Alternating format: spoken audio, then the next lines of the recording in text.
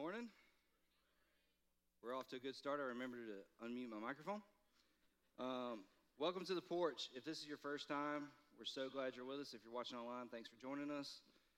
We hope you're having a great 4th of July weekend. It's also the first Sunday of the month, so that means we're going to get to participate in communion together, and I'm super excited about that. I'm Joshua Harrell. I'm the media pastor here at the Porch, and quick show of hands, is anyone else super nervous about preaching for the first time? Just me? Okay, cool. Real quick, I want to give a quick shout out to my wife, Kara. It's 4th of July weekend and volunteers are kind of sparse on the, we got a ring or something. But volunteers are kind of sparse on 4th of July weekend, and I had some people kind of have to bow out at the last second, and Kara kind of saw how stressed I was, and she jumped right in there, so she is serving in the tech booth today, so Kara's awesome. But actually, we need to give a shout out to all the staff spouses, because they do so much for the church, most of it unseen, all of it unpaid, and the Porch would not be what it is today without Drew, Kara, Allison, or Ross. So let's give it up for the staff spouses, because they do not get enough credit. So we are in week 5 of this series, our summer series called The Parables of Jesus. A parable is just a story that Jesus uses to teach a point. And today we're in Matthew 25 going over the parable of talents, or the parable of the 3 servants, or the parable of the bags of gold and silver, or every translation has a different title of this parable. But let's give a little background. Let's talk about what a talent is, okay? So the modern definition of a talent is a special, often athletic, creative, or artistic aptitude. Justin has a great talent for singing, preaching, and playing guitar, right? I have a talent of taking normal people phrases, mashing them together, and we call it Joshisms. One of the favorite Joshisms you've actually heard from the pulpit before. I know Justin, Shannon, and Pastor Bob have all said it. Coming in hot on 2 left feet. Y'all know what that means? No? It means I'm late and I have no idea what I'm walking into. But then now let's look at the ancient definition, because this is what's going to be kind of an interesting fact, because when we read the parable of the talents, we think we're talking about talents or gifts that God has given us. But in actuality, the ancient definition of a talent is a unit of measurement for weighing special metals, usually gold and silver. So let's read a couple verses, and then instead of going through the entire parable, I'm going to stop and just kind of summarize everything so I have less words to fumble on. We're going to be reading in the NLT. That's what's going to be on screen. Again, Jesus is speaking here, trying to help the people he's speaking to understand the kingdom of God. All right, so we're in Matthew 25, starting in verse 14. Again, the kingdom of heaven can be illustrated by the story of a man going on a long trip. He called together his servants and entrusted his money with them while he was gone. He gave 5 bags of silver to one, 2 bags of silver to another, and 1 bag of silver to the last, dividing it in proportion to their abilities. He then left on his trip. The servant who received 5 bags of silver began to invest his money and earned 5 more. The servant with 2 bags of silver also went to work and earned 2 more. But the servant who received only 1 bag of silver dug a hole in the ground and hid the master's money. He probably stuffed it in a coffee can, dug a little hole, and buried it in his backyard, right?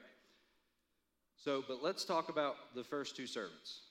They took what the master had given them, used it, and earned double the return.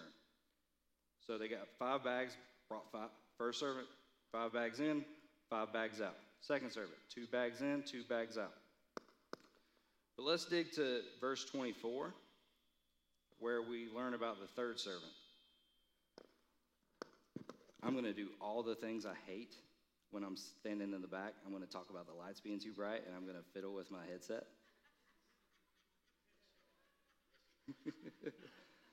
So, bear with me. Then the servant with one bag of silver came and said, Master, I knew you were a harsh man, harvesting crops you didn't plant, gathering crops you didn't cultivate. I was afraid I would lose your money, so I hid it in the earth. Look, here's your money back. But the master replied, You wicked and lazy servant. If you knew I harvested crops I didn't plant and gathered crops I didn't cultivate, why didn't you deposit my money in the bank? At least I could have gotten some interest on it. Then he ordered, Take the money from the servant and give it to the one with 10 bags of silver. So now here's Jesus talking in verse 29. So listen closely to this.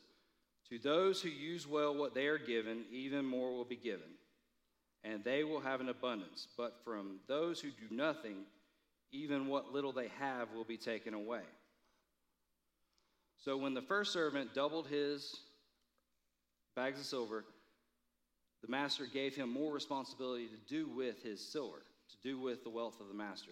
Same thing with the second servant. He gave him more because he used what the master had given him and grew with it, used it, didn't hide it, didn't waste it. But let's key on that third servant.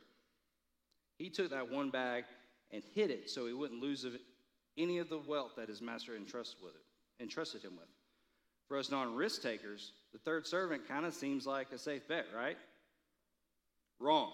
The third servant was afraid of failing his master, so he didn't use his talents to help him bring glory or wealth. You know, that kind of reminds me of, not reminds me because I wasn't there, but have you seen like the movie Seabiscuit, or like those movies that are like coming out of the Great Depression, when people finally had a little bit of money coming in and they were too scared, they didn't trust the banks anymore, and they'd hide it in coffee cans or hide it in their mattress. They were too afraid to trust the banks, right? They were too afraid to use the opportunity for their wealth to grow wealth. They had lost faith. So how often do we fall in this safe spot of the third servant, or do we lose faith? How often does that happen? How often do we not use our gifts or talents that God has given us for his glory? In best case scenario, are we afraid of failure? Or in worst case scenario, are we too worried about being inconvenienced? I don't want to dig too deep into reasons on why we don't use our gifts, but I'd rather spend some time giving 3 reasons to use your talents for the kingdom of God.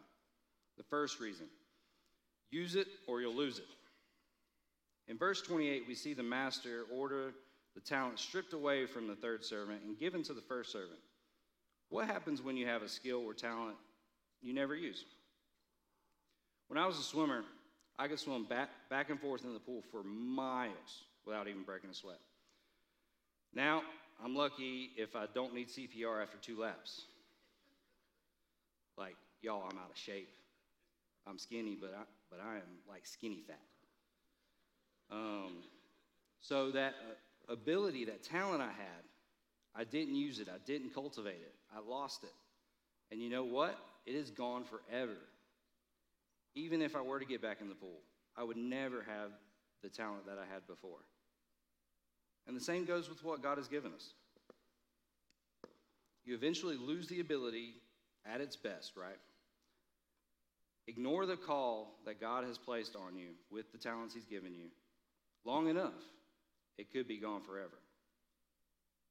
There's a verse in James 2 where it says, faith without works is dead. The works here, the talents, you can change it. The talents are your works here. Without use of your talents, is your faith dead? That's something you have to consider for yourself. The second reason you should use your talents for the kingdom of God, the generation behind you sees you. You want growth of the kingdom of God to be important to your kids? It has to be important to you. How can you expect them to use their talents if the people that they develop most of their habits from don't use theirs? Proverbs 22:6 says, direct your children onto the right path, and when they are older, they will not leave it. One of the best ways to direct our children, it's also the hardest way, is to lead by example. Before we can ever guide our children into living into their talents for the kingdom of Christ, we have to live into ours. We tend to push our kids for more worldly goals and aspirations because they seem more tangible. My parents are here, and they can tell you, when I was growing up, my room was filled with medals, ribbons, and trophies. I was so proud of these things. Now we argue about who's going to keep this stuff because neither of us really want it in their house. I'm blessed, though, because my parents also made sure that church, while not always my top priority, was always modeled and encouraged as a priority for me. Me and my mom always went to church every Sunday, and my dad is a truck driver, so when he was out of town, he wasn't able to go. But it always said something to me. When my dad was in town on a Sunday, he was the first one up and dressed. They made it a priority that the kingdom of God is over everything. And I'm not saying that chasing a ring or a scholarship or a degree is trivial. But ask yourself this: are those goals that we put above, that we put so high, are we putting them above encouraging our kids to use their talents for the kingdom of God? What message are we sending our kids if we don't prioritize church and kingdom work over everything else? Everything else. And finally, the last reason we should use our God-given talents for the kingdom of God is God wants us to serve others. In 1 Peter 4:10, it says, we are given these talents to be stewards of God's grace towards others. It's pretty simple. God gave us these talents so we can show God's grace to one another. It's a simple but big ask, right? Use the talents God has given us to help propel the kingdom of God and serve others. It's only big in our mind. We can bring so much baggage and doubt into the act of using our talents. What if it's not good enough? What if they don't appreciate it? What if I miss out on something? I just mentioned that my parents are here. I almost didn't want to invite them because I was terrified I was going to bomb.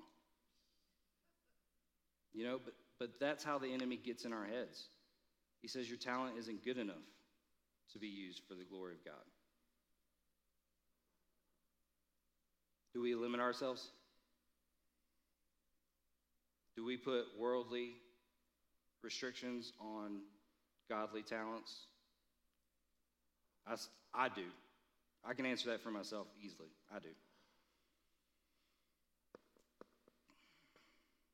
I want to challenge you today, as you're sitting in church or watching it online. Take a look in the mirror and see what talents God has given you, and put them into practice right here at your church. Give God the freedom to use you right here. We have so many opportunities here at the Porch, so we can serve others. That's what we're called to do. We can be ushers, greeters, Porch Kids volunteers, tech team. I need like 3 or 4. We'll talk later. Community group leaders. And you might say, I can't lead a discussion or a group, but you could be a community group host. You could love on people at your house or somewhere else. Student volunteers, nurture team, hospitality. Maybe there's a ministry that we don't have that you've been kind of thinking about for a while. Then lead it. God has entrusted each of us with talents. It's time for the church to use their talents to grow the kingdom of God. It's time for you to use your talents to grow the kingdom of God.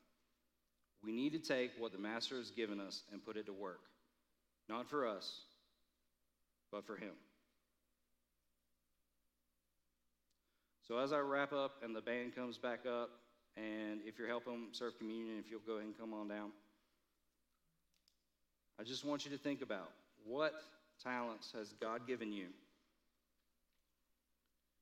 that you're wasting, that we're not using to our fullest potential.